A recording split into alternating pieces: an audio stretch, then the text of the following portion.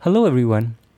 If, like me, you often look at American politics with a sense of puzzlement or befuddlement over the things that they do over there, then you're really going to enjoy today's episode. I've invited onto the show my old friend Antonio Perones, who is actually a political insider, and he's going to try to explain American politics to us from the perspective of someone who's very much part of the political establishment.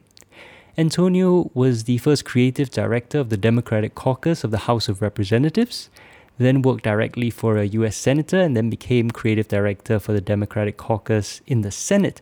So he's been very much embedded in the heart of American politics for many years. And he's going to try and explain all the things which confuse us and puzzle us about American politics. I hope you enjoy the conversation. I know I certainly did, and I learned a lot. Also, in this podcast, we have a theme song. Yes, finally. And it's by none other than our friend Subhash Nair, and it's his song Utopia. So it's going to be at the beginning of every podcast from now on. And as always, if you like our reporting, if you like what we do, we desperately need your help. We desperately need your support to survive. Please do join us as a member at newnarrative.com/join. Or if you'd like to donate, you can donate at newnarrative.com/donate. Thank you very much. And now, take it away, Subhash! Please stay where you are. We've come way too far. Where you think that you're gonna go? This is Utopia. Please stay where you are. We've come way too far. Where you think Hello, hi Antonio. Thank you so much for joining us on the podcast. Hey there, PJ. It's great to join you. Thank you for having me. I think it's been 5 years since we last saw each other in person? It's been years, Which is, I know that. Yeah. But yeah, it's good to see you again. For long-time viewers who have been annoyed by my obsession of Hamilton the musical, this is the guy who introduced me to Hamilton the musical. I still remember in the car you saying, "Hey PJ, there's this new musical. It's not opened on Broadway yet, but I saw it off Broadway. It's fantastic. I'm going to play the soundtrack for you. You got to watch this." And the rest is history. Yeah, I told a lot of people that, and nobody wanted to believe me early on that a musical about history, a hip-hop musical about history, was going to be good. And I'll tell you, some people believed me, and they got in early like you, so you got to see it. Yeah, I got to see it live. That was, man, incredible experience. So I got to thank you for that. Okay, so for the visually disabled, could you just describe what you're wearing and your backdrop, and then tell us what your preferred pronouns are? Sure. My preferred pronouns are he, his, him, and I am wearing a white button-down shirt and a tie, and it's usually my uniform for most work days. And right now I'm speaking to you from my home office. So I'm in just my home office here. Behind me I have a futon and some artwork that actually is very... speaks to American history and Americana. Oh, cool. Oh, awesome. I think a lot of our listeners will be very curious to know what life is like over there right now. Because I think a lot of the media tends to be, focused on the disasters and the bad news to begin with.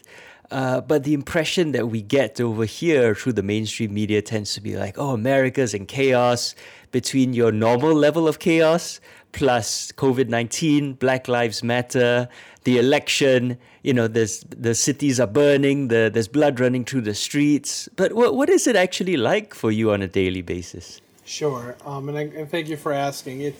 I can see why if you are observing it through the news media, it can get kind of salacious at times. I mean, what's the phrase? If it bleeds, it leads. There's a reason the media covers it the way it does, because it's got to be exciting. It's got to be salacious to get viewership and for people to tune in, really. I'm happy to report that there's not blood in the streets, and I think there's been a lot of contention that's been growing on different fronts. The biggest things you already talked about, I mean, the COVID-19 pandemic that's really hit America hard, and also coupled with some of the criminal justice reforms and cries for reform that we've been having lately is with the Black Lives Matters movement and so much more that's been going on. And just, of course, all the other things that we are always having as very contentious issues, either from the environment to climate change to other political aspects. I mean, so much has been going on with the Supreme Court, with the passing of Justice Ruth Bader Ginsburg recently, and the nomination and of a replacement there. And of course, we just had a presidential election last week. So that is just the cherry on top of the stress Sunday, if you will, that it's all been a culmination around that. And a lot of people have, and that in and of itself would be the biggest news in this country if it wasn't for everything else going on right now. Right.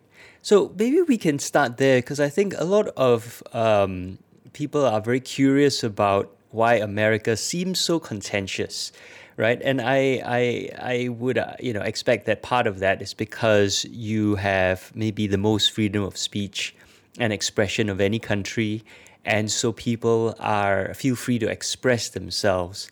But at the same time, with a lot of comparable countries, Canada, European countries, Germany, the UK, there seems to be a lot more room for consensus, or at least some level of confluence and common ground between the two or more sides.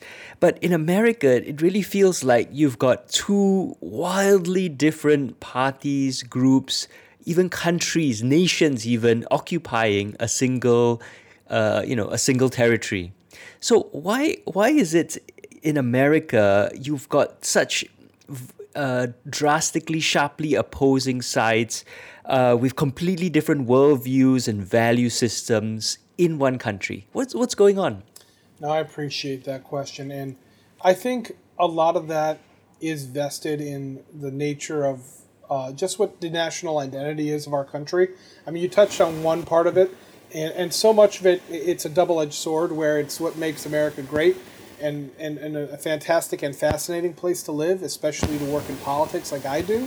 But it also makes it a place where it's at times exhausting and it really wears on you. I'll take the first part, which is what you mentioned, the idea of freedom of speech. Here, the freedom of speech, it's the First Amendment in our Bill of Rights. It's something that we hold near and dear, and it's something that we very much, more than any other, I think, individual right that we're entitled to as part of our Constitution, that we truly hold on the highest pedestal. It's this idea that you can say what truly is in your mind and your heart, and it's not to say you won't be rebuked or you won't get yelled at or find a lot of resistance, but you are still able to do that. You're able to protest. You're able to speak your mind. You're able to run for office. You're able to organize with peers of the same of like-mindedness, and I think, and that's always existed. In many ways, a lot of the contention you see, or that you've been commenting on, or you just commented on, is something that's always existed in American politics. There are times, myself as a student of history, and my wife actually used to teach history as well. I mean, you mentioned Alexander Hamilton. There's a reason we like that musical, sight unseen, right? Like, yeah. We truly like to look to the past for answers to inform us of what could happen in the future. This is not the most contentious that's been in this country. There are times where if you look at even presidential campaigns in American history, much more severe jousting that went on there, and accusation and name calling and dragging through the mud. And it's incredible. I think the major factor we're seeing now, more than ever, is that every person with a cell phone is in many ways a journalist. They can capture footage and it can go online. It can go viral. Because of the advent of social media, you're seeing major development and advancement in the way that folks can share a message, the nature in which they can share the message, and also the number of people that they can then connect with who might be like-minded. I mean, you and I right now are literally on opposite sides of the world, and we're speaking in real time. And I think that itself is proof of a greater point, that when you take a country and you embed in its nationalistic identity, the very fact that you can say what you believe in, you can scream what you believe in, you can protest about it, you can organize to change things. There are that many more tools now at the disposal of somebody who's motivated to do those things. And folks who I think traditionally may have been just out in the ether and may not have known how to connect with somebody or how to find somebody that they might resonate with. they now can connect. They have those platforms. And I'm talking about everything. You think of the obvious, Facebook, you think of Twitter, you think of all the social media platforms that are now embedded in our daily lives. They're more than just social media. They are just media. They're sources for news or sources for connectivity. It is how people become and stay informed, however stripe that informing happens. And I think that's why we're paying more and more attention to those things. But I also do think in many ways it fuels the fire. And it fuels in many ways that divisiveness. And so you're saying that basically in America, it's part, you have a culture of freedom of expression, speaking up. You have constitutionally protected rights. But it just seems worse now because everyone has access to means of communication to a degree that was previously unknown. And then, but the actual overall level of contention, there have been far more contentious times in American history. I think that's right. I really do. And especially when it comes to our political figures, because I think political figures, especially in the past, could operate with a certain measure of impunity because they didn't have to worry about their image. They didn't have such a depth of accountability as they do now. I mean, look at, we have a president right now who, although recently now an outgoing president, but he's someone who was very active on Twitter. So that's an individual who every day was going online and building a record and memorializing his thoughts. And what he, I think, had to come to understand was, as he put out that record and developed that record, he was then held accountable for that record. And it may seem trivial for anybody who uses Twitter, I think, to check on just some things, some hobbies of theirs. But as a president, as an elected official, even the smallest tweet was an official statement, and he would be held accountable for that. So in many ways, I think what technology has done has really lengthened our ability to be our memory, has really lengthened our memory when it comes down to it. And I think that's in stark contrast to even 50 years ago, 100 years ago, 200 years ago. You had individuals who could do a lot, and maybe it ended up in a pamphlet or in a newspaper or on the news. Now, the news cycle lasts 24 hours a day, 7 days a week, and a tweet can become news. That is something that you could not have convinced somebody of 15 years ago. That you would have a microcomputer in your pocket and you could create news, and the president could create news at 11 p.m. on a Wednesday. That wouldn't happen. Right. Okay, but to be fair, right, that is true for every country. So is the difference for America, you're the only country or one of very few countries, because I think there are a few other leaders who are following in Trump's lead of reaching out very directly to the people and tweeting out his thoughts directly. But is there anything specific to America you feel that actually creates more contention? Is it merely a function of, you mentioned two things, sort of national identity, your values, and the second, technology, right, which is, as I said, available to everyone. So is it purely a function of who you are as a nation that leads your politics to be so contentious, especially when you compare it to maybe the countries, as I mentioned, Canada, UK, Germany, countries which are culturally the most similar to you, geographically, economically? You're way more contentious than Canada, and is that structurally, like Canada uses a Westminster system and you have your own, but then the French also have a system that's similar to yours in many ways. So what is it that makes it just so contentious? Sure. I think it's a couple of things. I think one, there are different elements at play. One, it is this national identity. When I mean that it's almost as if we take pride in being contentious. We truly, and it does root back to the idea of freedom of speech, that if you're having an uncomfortable conversation, at least it's honest. And we truly, truly treasure that. Beyond that, I think it is in part some way of how our particular brand of government is structured. Structurally, it's made to be contentious, just like our jurisprudence is made to be an adversarial system. Our politics is made to be an adversarial system. It is this underpinning that the best answer comes from whoever's left standing at the end of a good argument. And lastly, I think one thing that we haven't touched upon yet that I know that I've personally taken note of, and I think you have to appreciate the fact that I'm somebody who worked at a very high level of politics in our government.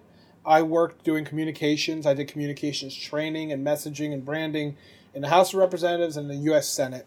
And I was the first creative director in both chambers. I ran television studios, radio studios. I worked with countless members of Congress. And I can tell you that what I always found fascinating about America uniquely is that we have very much professionalized political discourse. There is a whole industry that exists in this country of consultants, of individuals who work the field. I mean, look, I myself am a political actor. Even though I've never been on a ballot, I haven't run for office, I am someone who works in the system. And it is a significant system.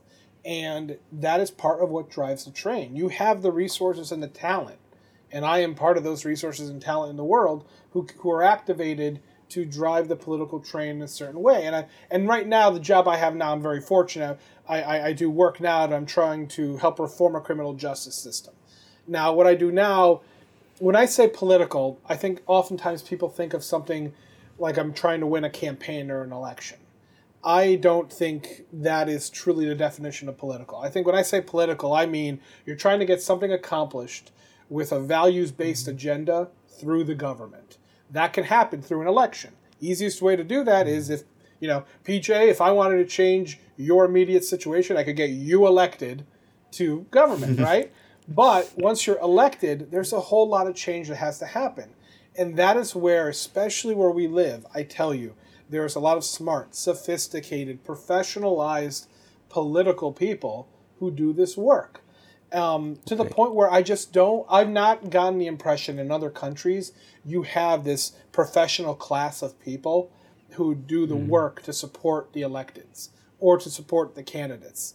I think what would be very fascinating for you is if you ever were able to travel here and get just a seat to watch candidly the inner workings of a campaign here. I've seen my fair share of documentaries and coverage of campaigns overseas, and as somebody who I myself have been involved in roughly 200 campaigns in my hopefully young life, and I can tell you they're very intense here. It is the reason I have gray hairs in my beard is because of these campaigns. And they are well-oiled machines, and they are tough, and they're professional. And it's also why I know of a lot of political consultants who go out to Europe, I know people who've worked in France, in the UK, in Italy. I know folks who've done work in Africa. I know folks who've done work in the Middle East who go and do political work because even if they are not the top of their class here as far as political professional goes, they are eons beyond what they expect there, and they can make real change occur. And I think you can't discount that. It's not to toot my own horn or other people's horn. It's just that once you monetize anything, people are incentivized to get very good and very aggressive at it. And I think the political discourse has been professionalized in this country to a large degree. But is that healthy, though? Because I think the impression that we have from abroad is two things. One is the intensity of your political conflict very often seems to spill over into violence.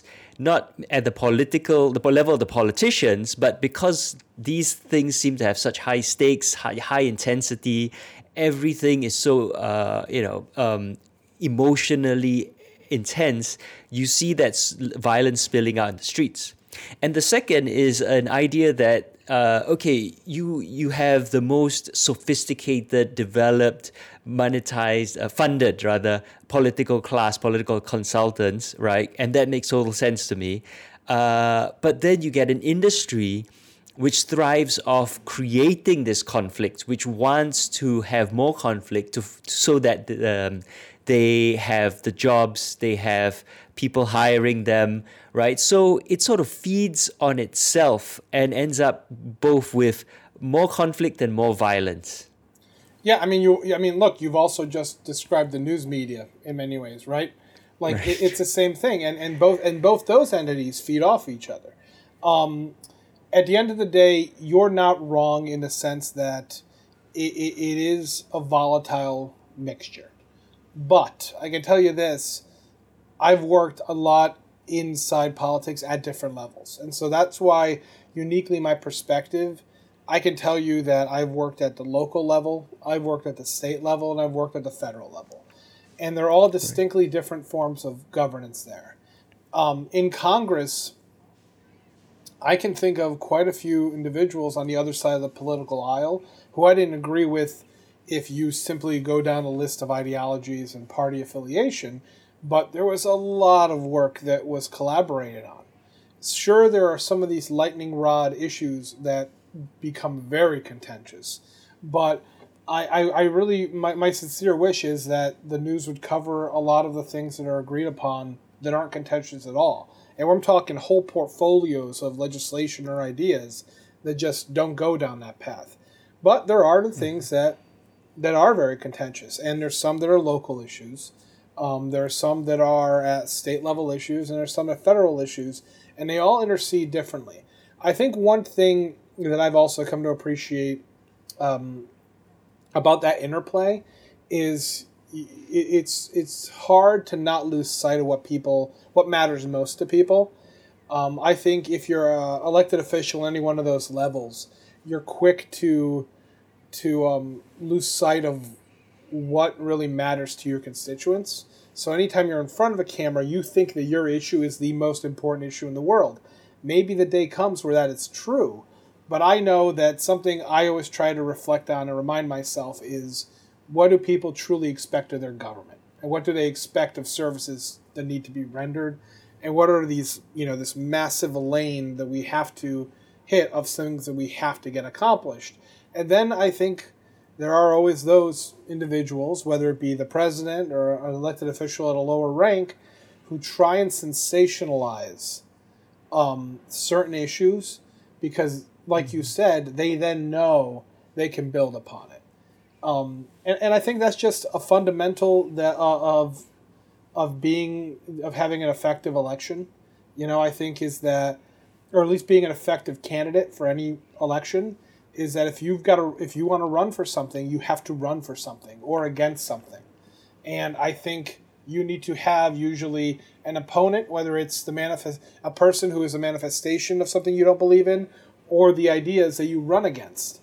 And I think that's part of it, is that, I mean, look, we just had an incredibly contentious election last week. And you have just referenced all these reasons why this is such an intense time for America, where an incredible amount of work is being poured into this election, into these issues, into the advocacy of these issues, into people protesting and marching for these issues, and all sorts of things. And at last check, a little under 150 million people voted. So about half this country didn't even vote. So you have half that are divided, yes, hyper engaged, hyper concerned. 50% of this country did not vote. So it's amazing. It's fascinating to me to think that I remind myself that the individuals who care about these things, care a lot. But there's also a lot of individuals, quite frankly, half the country, who are just living their lives and along for the ride. And I think that's what's very interesting about the situation we're in, is that you have the individuals who take snapshots, who are marching in the streets, but those are occasionally isolated incidents. You might have a protest, a street shut down, an event that happens that becomes very widespread, and you have maybe 24 people there with cell phones who take different angles of an event, and suddenly it looks like a massive media event, but it's an isolated incident. And then the next day, they move on. It's what I find fascinating. I think about, I never forget the fact that we are a country of 300 million people, and when you take that into account, so many of the issues seem so small and isolated, but at the same time, I appreciate that people are passionate about it across the board. I know that was a very long-winded and down a rabbit hole answer, and there's a lot to unpack there, but it's truly how this country is. But I can tell you this, if nothing else, where I have no problem going outside right now and not fearing for my life, not fearing I'm going to get shot.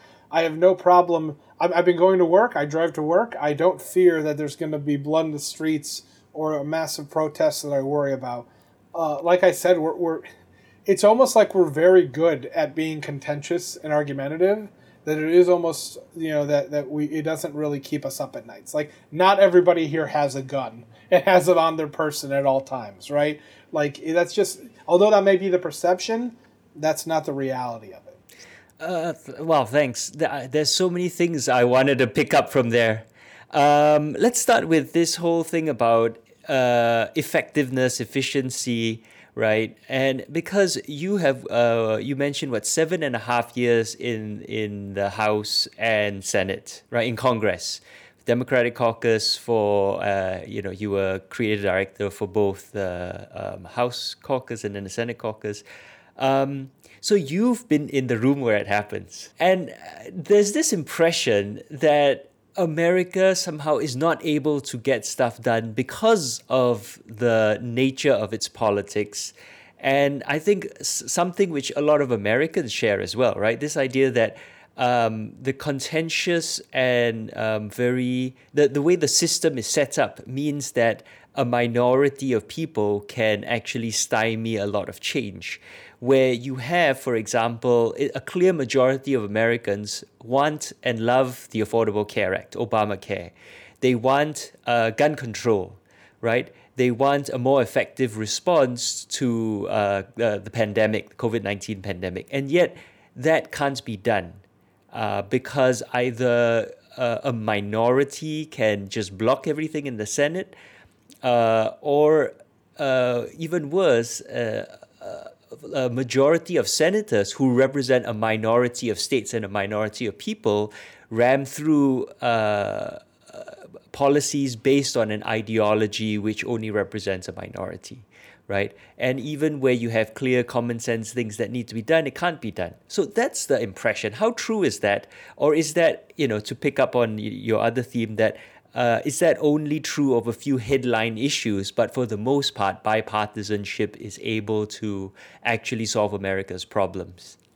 I think bipartisanship does solve a lot of the problems, but there are some issues that have become increasingly contentious just in my time when I was working in Congress. I remember from the very first year I started to the time when I left, like you said, years after, it had become increasingly more contentious. And I think maybe you can chalk that up to just the competitive nature of Americans wanting to win. But at the same time, I think what it really comes down to is, and I know you're interested in talking about this too, it is how do we interact with our own framework of government, meaning the Constitution. There's such an obsession here with what the founders intended, meaning the founding fathers, Alexander Hamilton and all his cohorts. And I mean that sincerely. It's an obsession. It's an obsession as if what they wrote was chiseled in a tablet and can never be touched. And that goes for the Electoral College. That goes for the filibuster. That goes for a lot of the rules that we adhere to. That goes for our bicameral system of government. George Washington, when they set up the Senate and the House, and I'm probably going to mess up or screw up this story a bit, but there's a story that somebody asked George Washington what the difference was of the two chambers, and then he held up a hot cup of tea with a saucer, and he said, like, the House of Representatives is your hot cup of tea, and then he poured it slowly into the saucer, and he said, and the Senate is a saucer to cool the tea, and you can appreciate that if you're somebody like me who worked in the House and the Senate, because I can tell you those two chambers alone are vastly different. The House of Representatives, it is a proportionate representation depending on populations of different states. So you can have states that have one member of the House of Representatives. You can have states that have 50 members of the House of Representatives. It is entirely driven by population. And those terms only last 2 years. And I can tell you now, because of the way politics work here and elections work here, you are elected to office in the House of Representatives, and you are immediately, day one, week one, thinking about your reelection. Because you blink and 2 years go by in an instant, and you are immediately hustling to raise money, to organize your campaign. And basically, it's a campaign that never ends. And because of that, you have a healthy amount of turnover.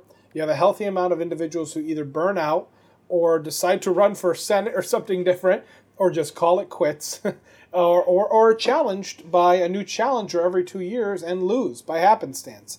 It's why you see the House, even though it has so many members and majorities can grow to a large degree, it shifts quite a bit.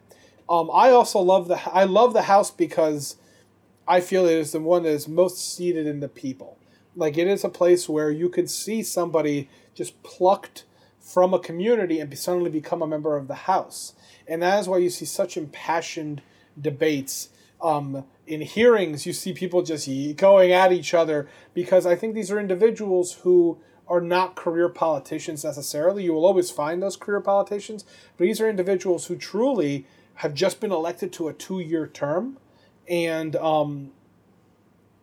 suddenly are thrust onto the national stage, and it's an exciting place to be. That said, I've also described the House as, if anybody wants to go work in the House, you need to have the stamina to work there.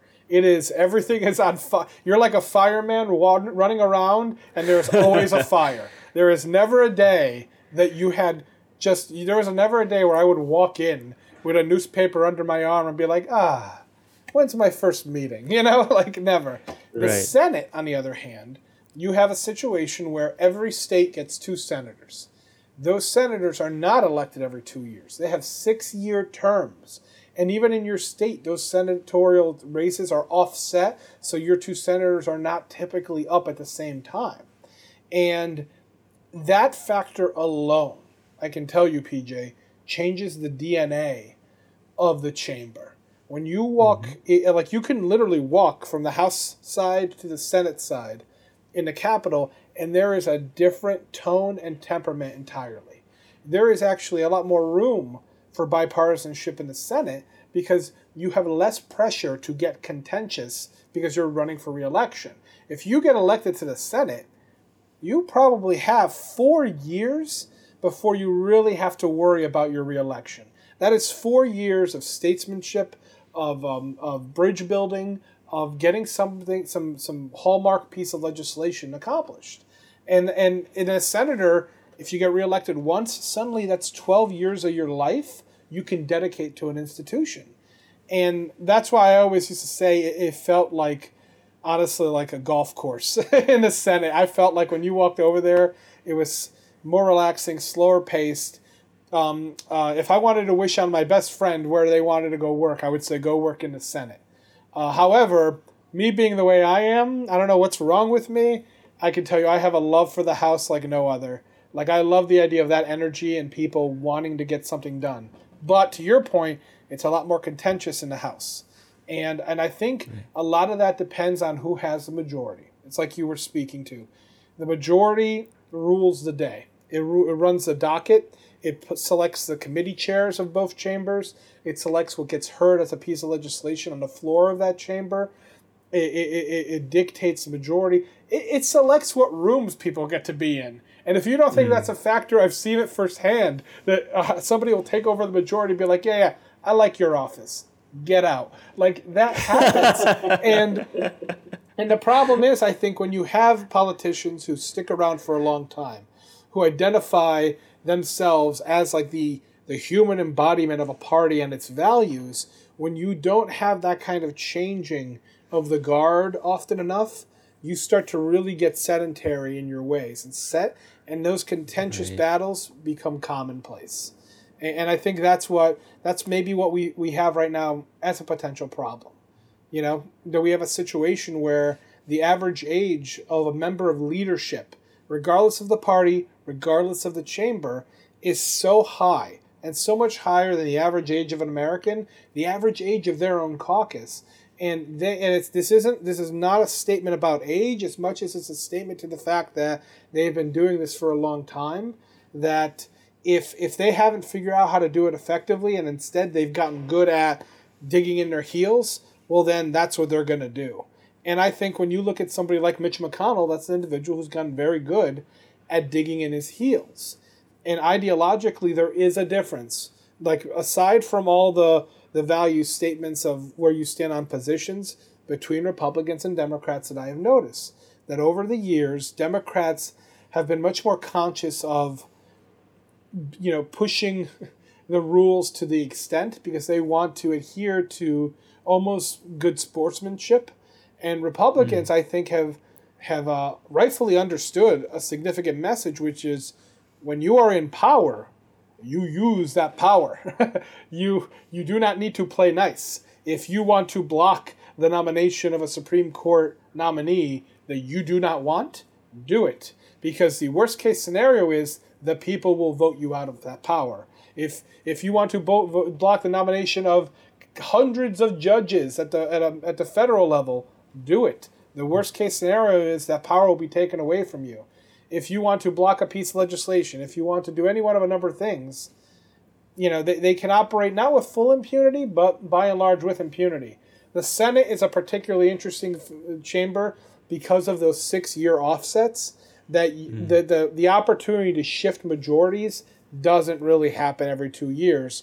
You have to truly pick your locations and pick what races you can win as a caucus to try and then recoup seats and take over a majority. But truly, it's as you said, so much of the battles are won and lost by the sheer fact of who is in the control of the majority. Right. There's this impression, to pick up on the last thing you said, that the Republicans are ruthless, but kind of amoral, whereas the Democrats are kind of well-meaning but ineffectual. How true is that? Well, I wouldn't say ineffectual because you mentioned earlier the Affordable Care Act, right? Obamacare. And I was there for that. And I was in the room where it happened. I was there in all those closed-door meetings with members where we talked about what we were going to be passing, how we had to pass it. And that is a piece of legislation that we were going to get accomplished because we knew it meant so much to so many people. Mm-hmm. And I can tell you this, I was awestruck by some of the individuals who voted for that piece of legislation because they knew that the rhetoric was so charged and people were so motivated and organized and it's ridiculous when you say it out loud. We're organized against the idea of providing people health care, right? You can almost when you say that, you're like, of all the things to really bother you, that keep you up at night, it really is giving people health care. That's the hill you're going to die on. But people were very organized. And by the end, I remember the polling data showing us that there were a lot of people in vulnerable districts that they knew, I'm going to vote for this piece of legislation and I won't be back next year. I'm going to lose my election. And they still did it. And they were, I wouldn't say fine with it, but they had come to terms with it. They knew that they were being part of something greater than themselves. But I wouldn't categorize that as ruthless, but they were being effective. It was almost like a compassionate ruthlessness, right? Where they themselves were throwing themselves onto a sword. But by and large, I have found that, and I hate to use this categorization because I can think of so many Republicans that I know, and I'm not even just talking about friends of mine who are Republicans. I'm talking about actual members of Congress I know who are Republicans, who I dearly love and respect, and who are good people. But their leadership at times have I think pushed us to a maximalist degree, right? They have pushed us. And what's interesting is I oftentimes think of the political discourse and the incentive to push to that extreme degree. I think of it as if you have a lazy dog and you have that dog on a leash, and that dog, you got to drag it sometimes one way or another. And if that dog pulls you may not go exactly where, if it's the inverse and the party is the motivated dog and wants to pull me, the American people, somewhere, I may not go fully in the direction that dog wants to take me, but it's going to pull me a little in that direction. So there are often times where I feel like the Democrats and the Republicans aren't an elephant and donkey. They're two very excited dogs that are pulling us in two different directions. And the more enthusiastic one, the one who can pull us more aggressively in that direction, they're not going to get us to that extreme, but they're going to move us off center and start moving us to that end. Even if it's a marginal, like a small degree of movement, to them it still seems like a success. And that movement may materialize in any one of a number of ways. But again, the silver lining I have is I have to go to sleep at night believing that a lot of the values I fight for, like you were referencing, are things that the majority of America cares about. Whether it's gun control, whether it's universally a healthcare system that actually provides healthcare to people, whether it's curbing our usage of the environment, all that. I like to think that most of America actually feels that way and cares that way. It's reassuring when we see an election like last week that shows that a majority of Americans, straight up and down, electoral college be damned, support Joe Biden's message and a Democratic message. But however, when you get down into the logistics, into the labyrinth of how a lot of these seats are elected and how that maneuvering occurs to posture a party that, quite frankly, like you said, in the Senate, you have a party in control that less Americans voted for than voted for the minority. You got to give credit to Republicans for smartly allocating and activating the resources. But at the end of the day, I like to think that we as a nation are much more liberal and much more progressive minded than we were 20 years ago, 50 years ago, and so forth. And I just have to... What's interesting to me, if I can interrupt, is you seem to give the Republicans so much props for doing what they do, but from the outside, it seems like they're cheating. That there's a certain set of norms and values around democracy, right? That you're supposed to respect certain values about give and take, tolerance, and especially when you're creating legislation and negotiating. And what it looks like from the outside is, okay, the Democrats play by the rules, the Republicans don't.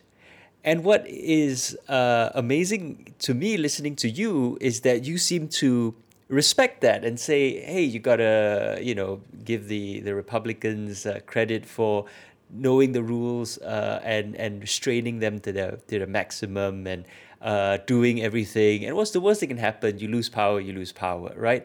And that attitude alone seems so different from at least from here, for example, or elsewhere, where there's so much more respect for norms.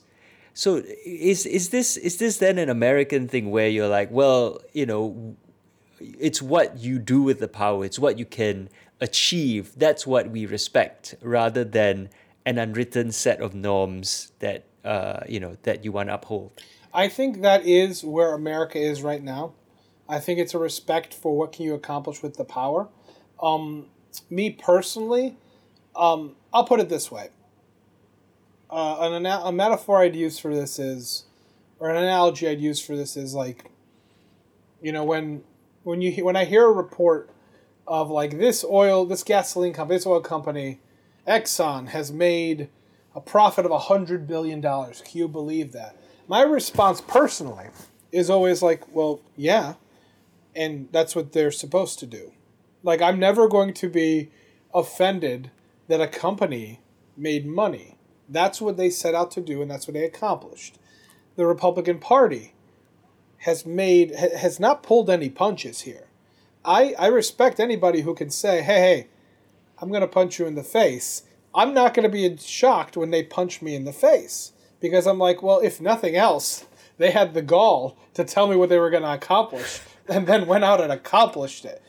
And I guess the point, when I talk like this, the point I'm trying to make, if I were able to like talk to my fellow Democrats, the point I try to make to them is, you need to understand this if your goal is to play that game. I'm not even advocating, in a weird way, I'm not advocating playing that game, because I think, to your point, PJ, it does degrade your very soul to almost, make it transactional like that. And I mean it wholeheartedly. Yes. And this is, I think, cuts to the heart of, like, now it gets almost personal for me, of what I've been able to observe through the positions that I served, which is I'll put it this way. The story I just told you about the Affordable Care Act, those votes, members who, I'm telling you, I remember the day after we took the vote, we were in a closed-door meeting, and there was a member of Congress who was crying reading an email.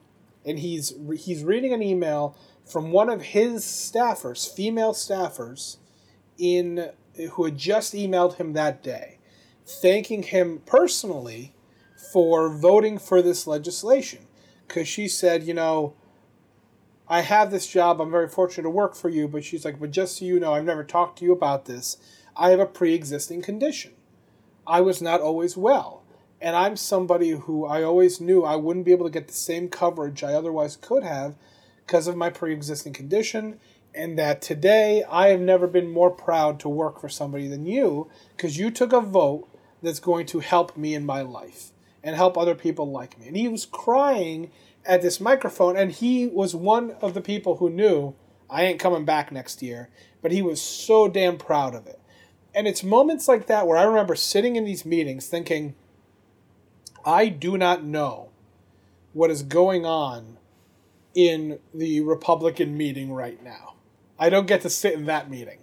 I don't know what they're talking about. I don't know what they're strategizing about. I've got to believe they're more effective at strategizing and objectively looking at it and being like, okay, how do we make sure this doesn't happen again? And finding some legal loophole or some political maneuvering to as you said, like, be ruthless in their approach. But I would not rather be in that room, because for what I could tell, I knew that I was at least in a room of people who cared. And what I would love to do isn't, whether we're talking about everybody having a cell phone and viral videos and everything going online, I wouldn't want to tamper that down. I am somebody who almost wants to turn up the heat so we can sweat through it and get to a place where people are exposed to so much of this political rhetoric. And I think this cuts to the heart of what I love about what we experience here. They get exposed to so many difficult conversations. They get exposed to so many silver-tongued politicians who are well-rehearsed and well-practiced. They get exposed to so many political strategies. They get exposed to so many advertisements and misleading information online that eventually they become informed and desensitized to it. That's the fever I think America is suffering through, and we have to sweat through that fever. So you think there's a solution to that it's not inherent in your system, though? Because you call it a fever, it suggests a temporary condition. You think things will change? I like to think it's a temporary condition. What I've found to be disconcerting is where we started this whole conversation out, PJ, is that the fever we're sweating through now, I think, has always bubbled up in the past, because there's always been that measure of contention. The big difference, and the reason that I am so committed to media and communications and political discourse and what we're able to do online, is because I truly believe this is a different age. We are now in the information age. Unlike any other time in global history, never mind American history, in world history, never mind American history, the average person has a lot more access to a lot more catalog instances of this happening. I would like to think that the tricks of the trade that may be used to manipulate a voter or someone are that much less effective today than they were yesterday, than they were last year, than they were 10 years ago. Because right now an individual can go online and experience so much more, and for themselves examine those patterns and come to a determination that makes them a more informed voter and political actor. That is a silver lining that I honestly rest my entire willingness to continue to do this work on, is that the average American has a better chance today, if for no other reason, they have a bigger catalog of information to review year in, year out, that they can go back and be a reflective practitioner in politics. That they can say, this person is saying the same tired rhetoric that this other person said last year. Or they're using the same kind of jargon to trigger me to have an emotional response that somebody used on these other people 10 years ago or 5 years ago or 100 years ago. And I think that whittles it to it. Like the biggest lesson I've learned, PJ, in the 200 or some odd elections I've done, and in all the meetings I've been in, I'm somebody who's met with presidents, I've met with congressmen and women and senators, I've met with business owners and average people on the street, you know? And I can tell you, there is so little that separates us. We are all such simple, hyper-emotional creatures. And if you look at any person you meet, PJ, we're all the same thing. We're all flesh and blood, and we all have the things that make us feel great and that we do because they give us a positive emotional response. We all have the things that trigger us. We all have our pain points. We all have our different thresholds, and that's it. I want, if nothing more, than to think that because of the body of work that the internet and that the collected whole of human information is constantly gathering and vomiting back onto us, that we all become better reflective practitioners and become self-aware. That, you know what I'm going to do tomorrow? I'm not going to let that thing affect me like it did yesterday. I'm not going to go and yell at the top of my lungs.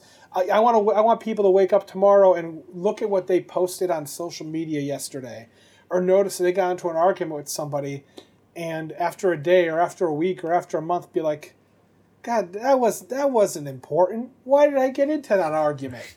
And that's what I hope. I hope that people can go along that journey. You can't go along that journey if you don't get heated and you don't make mistakes. Does that make sense, PJ? Yeah, I think throughout human history, we have seen that society does become more reflective, more self-aware, in the long term, right? In the short term, of course, there's always disasters, but over 100-year periods.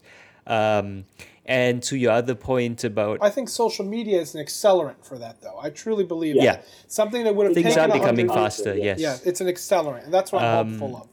And people do adapt. Like the way, if you look at commercial advertising, 50, 60 years ago, it's so simple, so blatant, right? This product X is better than product Y. Whereas people will just ignore that today, and you have to be so much more sophisticated if you're advertising, because people adapt to, there was a time where if you made a statement commercially, people would just accept it as true, and now we're so skeptical. So people do adapt. But to your point about the American people, I actually want to ask why the American people seem so suspicious of government then, right? There's this sense, again, from the outside, that Americans are very, very resistant to government, even when the point of government is to do things collectively that you can't do individually. But what we hear is, Americans who are even the most, what you consider radical left in America is like centrist in Europe, because the extent to which the left is willing to go to intervene in the lives of Americans is far less than in Europe, let alone in Asia, where, I come from a place where the government can tell me, where to go to school and what race I am and influence who I marry and how many children I have, all because it's for the good of the society as a whole, which, of course, is way too far, right? But America seems to be on the other end of the spectrum where there's a deep suspicion of government. Why is that? I think that has to do with a couple of things. I think one, it is because of our very mutated electoral system and our, what I mentioned earlier, like this professionalized system of running for office, right? And the systems and devices that support that. Because to run for office, to get elected to office, PJ, you have to be a change agent. And so you are bombarded at every level. Your local level, your state level, your federal level, your presidential level.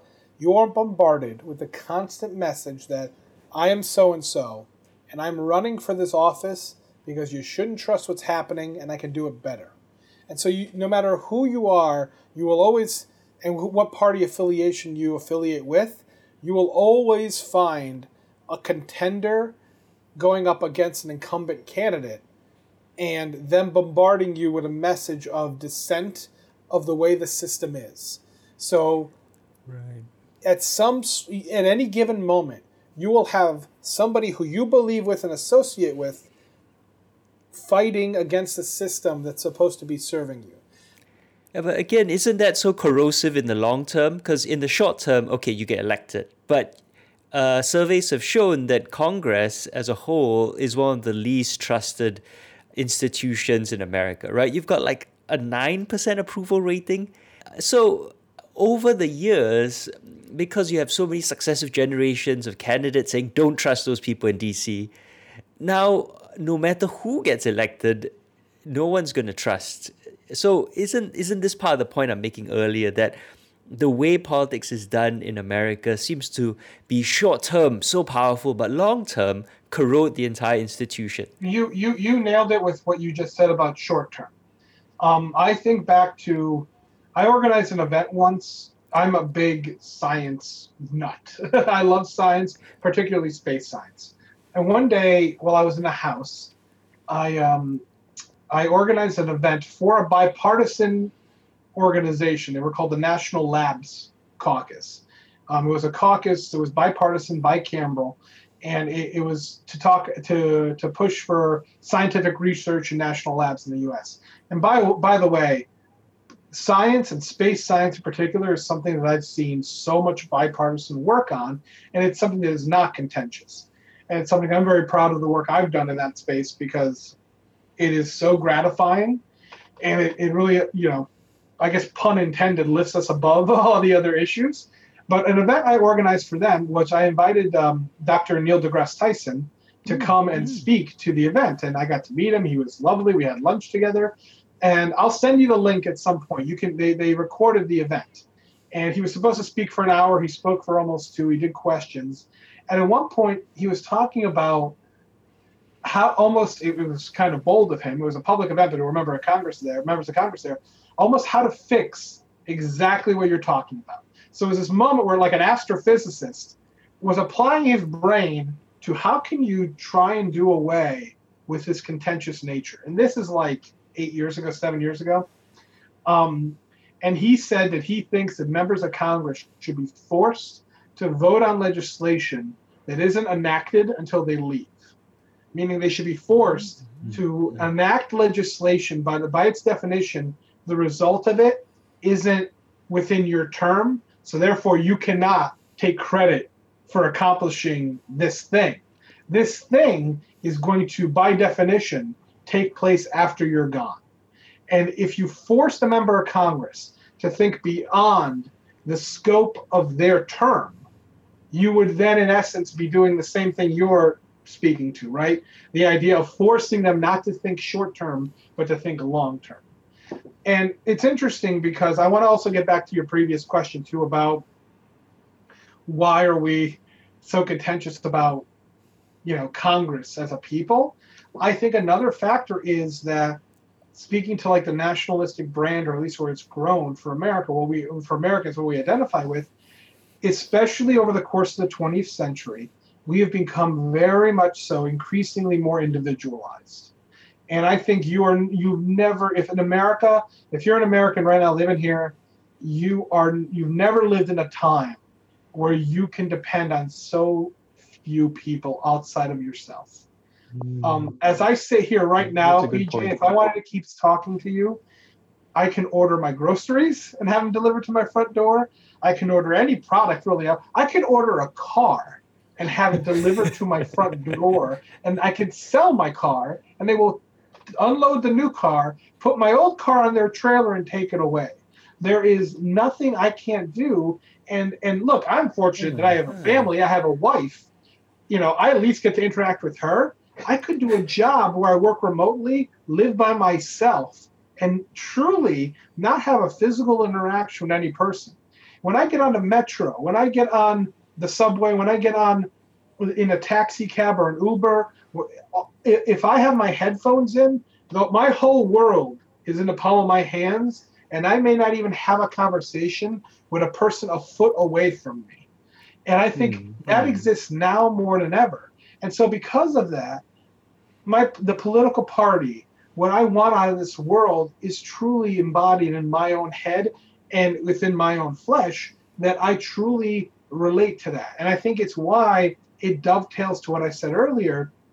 When you have people now who can discover other like-minded people online, that becomes the real world. That becomes the political discourse. That becomes what I care about. The Facebook groups I join and I'm part of. The Twitter accounts that I follow and I retweet. Those are my identity. And where before, I don't know, maybe I had a small group of people in a neighborhood I would hang out with, or maybe there was like a fraternal organization I joined or was part of, or maybe there was a group at work that I familiarized myself with and would meet with, or another kind of social community group. All that is now online, and I can, tonight, honestly, I can pour myself a drink and stay up late and watch conspiracy theories on YouTube. I can find a Facebook group I never heard of and read all these comments and start to dissect who do I appreciate and don't. I can friend somebody on the other side of the world who I have no business talking to. And if they are the same flavor of crazy as I am, then we are now a team of two crazy people who never should have met. And now we are connected at the hip. So I think that speaks to that in America, we are so individualized now to an extreme that we have less of an obligation to inherently see and appreciate the value of coming together as a nation. Or at least coming together, the people immediately around you. You're coming together with people elsewhere who kind of share your when you go out there and you curate your own circle to be people who strictly agree with you or vice versa, then you have less tolerance for people who don't agree with you. Right. It actually explains a lot, that actually is really, really helpful. I hadn't thought of it that way. Okay, we're almost out of time. So I just want one last question, right? And you've been very generous with your time, so I don't want to take up too much of your time. But the last question is really about the presidency. And you've worked chiefly with Congress. And again, the impression is that of an increasingly imperial presidency. Right? As students of history, we know the presidency was not meant to be that powerful to begin with, but has increasingly become so, to the point where it feels like the president has a vast amount of power and Congress doesn't have a lot of ability to act as a check and balance in many ways. So how this presidency, which has collected so much power, isn't that antithetical to democracy in many ways, first of all? And second, even if domestically you tell me, okay, that there's checks and balances that we don't see, the problem is for those of us outside of America, those checks and balances don't exist, right? Foreign policy, is Congress interested in foreign policy at all, right? And do they actually, or is foreign policy still seen very much through a domestic lens? So sort of two questions centered around the presidency. Yeah. Yeah, so that is, as far as like the idea of like an empirical presidency, that's a debate that has long raged. I mean, it's nothing new. The idea of like, do we have an elected king, more or less? After we went through all this trouble of a revolution to revolt against a monarchy, have we in many ways instilled our own monarchy here? And you are talking about a position who was one of three branches. And you're right, it was a branch, it was an individual who was going to be the chief diplomat, for the country, the head of state, if you will, to represent the country when you needed one person to speak. Somebody who was the chief of our armed forces, the commander-in-chief of our armed forces. But yet, like to your point, is not supposed to be able to declare war. Only Congress can declare war. But a lot that does, if you have a commander-in-chief who can dictate where a unit of the military goes and who they're going to shoot or who they're going to bomb, in essence, then isn't it just semantics to be declaring war at that point? When you look at all the executive orders that can be issued now, when you look at the fact that they have the power of a veto, and if you don't have a veto-proof majority in the chamber, you have somebody who can kill a piece of legislation by not signing it. Never mind just vetoing it, they can just not sign it. You have also a massive amount of power in the different agencies that a president oversees. You can just gut an agency, fill it with people who believe your ideology, who adhere to you and are loyal to you and your thought processes, and then therefore, think of everything. Like you can roll back. This is what happened under Trump, quite frankly. Roll back protections under the Environmental Protection Agency, right? You can affect the way consumers and what their goods are made of. You can affect the way drugs are manufactured in the country. You can affect a whole number of things, and these are unilateral decisions that a president can make, or at least set in motion through their cabinet and through their different agencies. Now, there is a check and a balance in that Congress oversees the budget, and so they can. And I know you mentioned you questioned this at one point. They could shut down the country if the president and the Congress cannot come to an agreement. They could shut down the country. And then there's also the glorious third branch of government, the Supreme Court. And the Supreme Court is one that has, in the past decade, really become sensationalized and popularized too, because of some of the big contentious decisions they make. What's interesting is the Supreme Court, the vast majority of decisions they make are unanimous. It's only some of these hot button issues that the media gravitates towards to make it look like a contentious chamber. But I can tell you, I'm somebody who's sat in on a number of Supreme Court arguments, and it is the most dignified, respectful chamber. It is an incredible event. Next time you come here, PJ, I don't know if you've ever been to the Supreme Court. I'm going to have to take you there. It's jaw-dropping. I'm somebody who's been to the White House. I have been in chambers. I'm somebody who sat in the Roosevelt Room of the White House and in both chambers of Congress. And I can tell you, when you go to the Supreme Court, it is different. It is respectful. It is your dream, PJ, believe me. There are no cameras allowed. There are no cameras allowed in that chamber. It is all business, no nonsense. Yeah. And I can even tell you, the justices, as a rule, out of tradition, shake hands before they come out to every. Yeah, I've heard about that. Yeah. And it's excellent. So I think ultimately there are checks and balances, but I don't disagree with you. I think what has happened is because there are moments where you have a presidency who has not had the majority either in one or both chambers that they want, have had to find creative ways to get their agenda passed.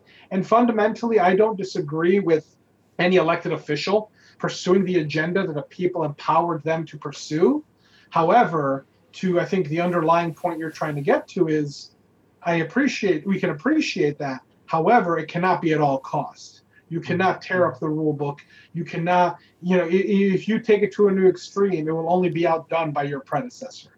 And so that's why it's a careful balance. And I think it is one of those instances when the presidential dog is tugging the leash too far, where Congress, and then almost assuredly the Supreme Court, will pull that leash right back. So you may see the occasional overexertion of some power, but I think oftentimes those powers are reeled back. Maybe it doesn't happen immediately. Maybe it doesn't even happen in the same presidency.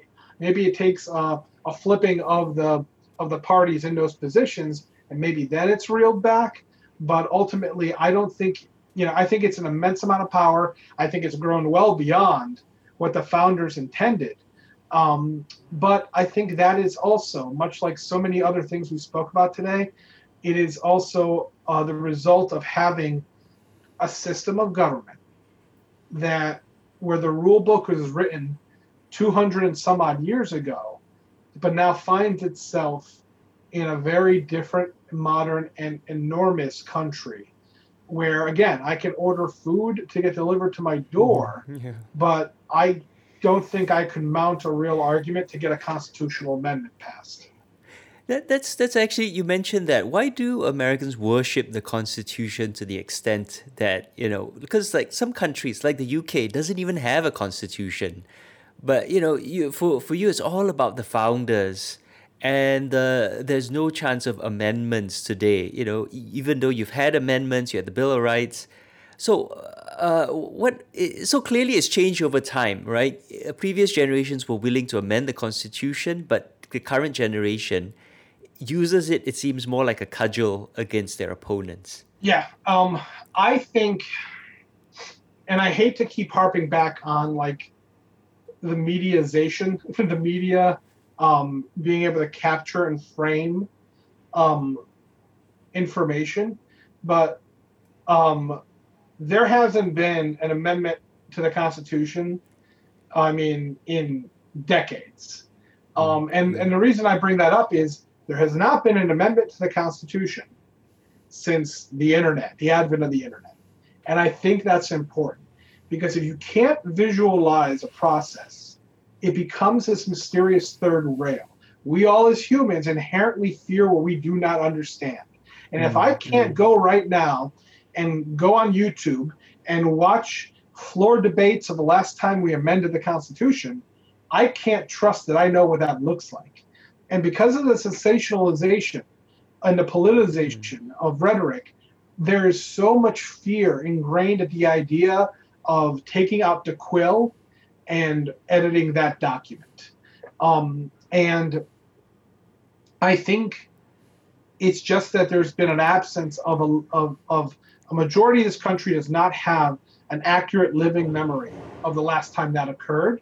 And so therefore, it's almost like people are too fearful to take up that challenge and that mantle now. That said, I don't agree with it. As a student of history, if you ask those who penned the Constitution, if you were to reanimate Thomas Jefferson and tell him right now, oh, and by the way, great work on that Constitution, we barely touched it, he would be like, what are you talking about? That is a living document. It is alive as much as you are alive.